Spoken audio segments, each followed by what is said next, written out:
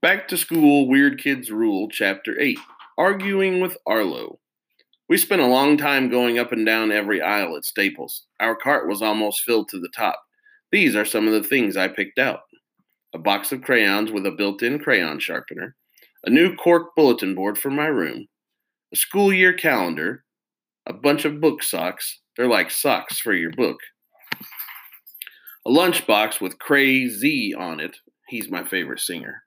A bottle of hand sanitizer because I don't want to get everybody else's germs. Two pocket folders with pictures of kittens on them. I almost picked the ones with bunnies, but the kittens were cuter. Erasers. I don't need many of those because I hardly ever make mistakes.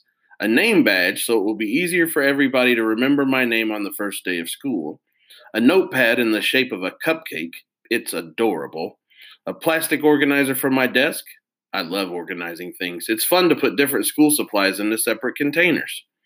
A new backpack, a tape dispenser in the shape of a high-heeled shoe. Oh, and a box of staples. I couldn't forget them. Look, Arlo, I said. They even sell laminating sheets. We can laminate things at home. Isn't that exciting? This place is a snooze fest, said Arlo. Can we get out of here now? Boys just don't understand shopping. We found our moms and they paid for the school supplies. When we got home, Arlo parked himself in front of the TV, of course. I went to my room to organize my things. First, I removed all the tags from my clothes I bought and hung the clothes neatly in my closet. I organized the outfits in the order of which one I would wear on each day of the week for the first 2 weeks of school. Next, I lined up all my school supplies in alphabetical order. Lining things up is fun. Then, I put all the school supplies into separate containers and stuck labels on them so I would know what was inside each one. I was all ready for the first day of school. My new clothes were hanging up, my school supplies were ready to go, my bedroom was neat and clean. I even looked up a bunch of new words in the dictionary just in case I would need to know those words for the new school year. There wasn't anything else to do except sit around and wait for school to start. I went downstairs. Arlo was in the living room playing video games.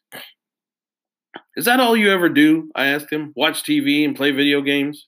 I like watching TV and playing video games, he said. It's fun. Your problem is you don't know how to have fun. I do too, I told him. I have lots of fun. Yeah, you have fun organizing your school supplies. Actually, I do have fun organizing my school supplies, but I didn't want to admit that.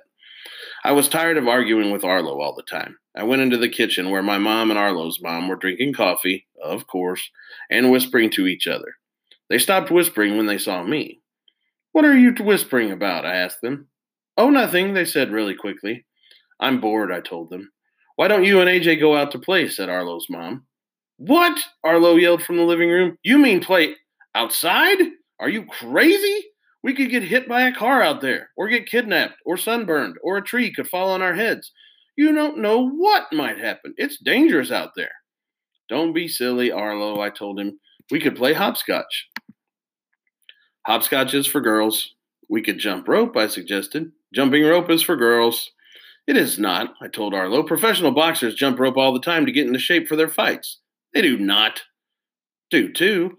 Stop arguing all the time, Arlo's mom shouted. You two sound like an old married couple. Arlo and I were definitely getting on each other's nerves. We all were. It's hard for two families to live in one small house. Maybe Arlo's family should have stayed in a hotel after all. One time, my mom told me about an experiment where some psychologists put a bunch of rats in a cage that was too small for them. After a while, the rats started getting sick, attacking each other, and eating their own children. Ew, gross. I certainly did not want that to happen in our house. I would just have to try and get along with Arlo the best I could. So what do you want to do? I asked him politely. Let's watch TV. TV is boring, I said. Let's read a book together. Reading books is boring, Arlo said. Let's play video games. Playing video games is boring, I told him. Let's sing a song. Singing songs is boring. It is not, I yelled. Your face is boring. Mom, I shouted. Arlo's being mean to me again. She hurt my feelings, Arlo whined. Oh, come on, Arlo, I told him. You don't have feelings. I do too, he said. When I fell off my bike last week, I felt it. Stop fighting, my mom shouted. You kids are driving us crazy. That's it, said Arlo's mom. That's the last straw. What do straws have to do with anything? Arlo asked. We can't take it anymore, his mom shouted. We're sending the two of you to day camp for the rest of the summer. What? Arlo shouted. The number 8 reason why I love school. I get to see my friends. Emily has been my best friend since we were in preschool together. We go everywhere and do everything together. Arlo and his friends tease her sometimes, but I would never do that because that's not what friends do.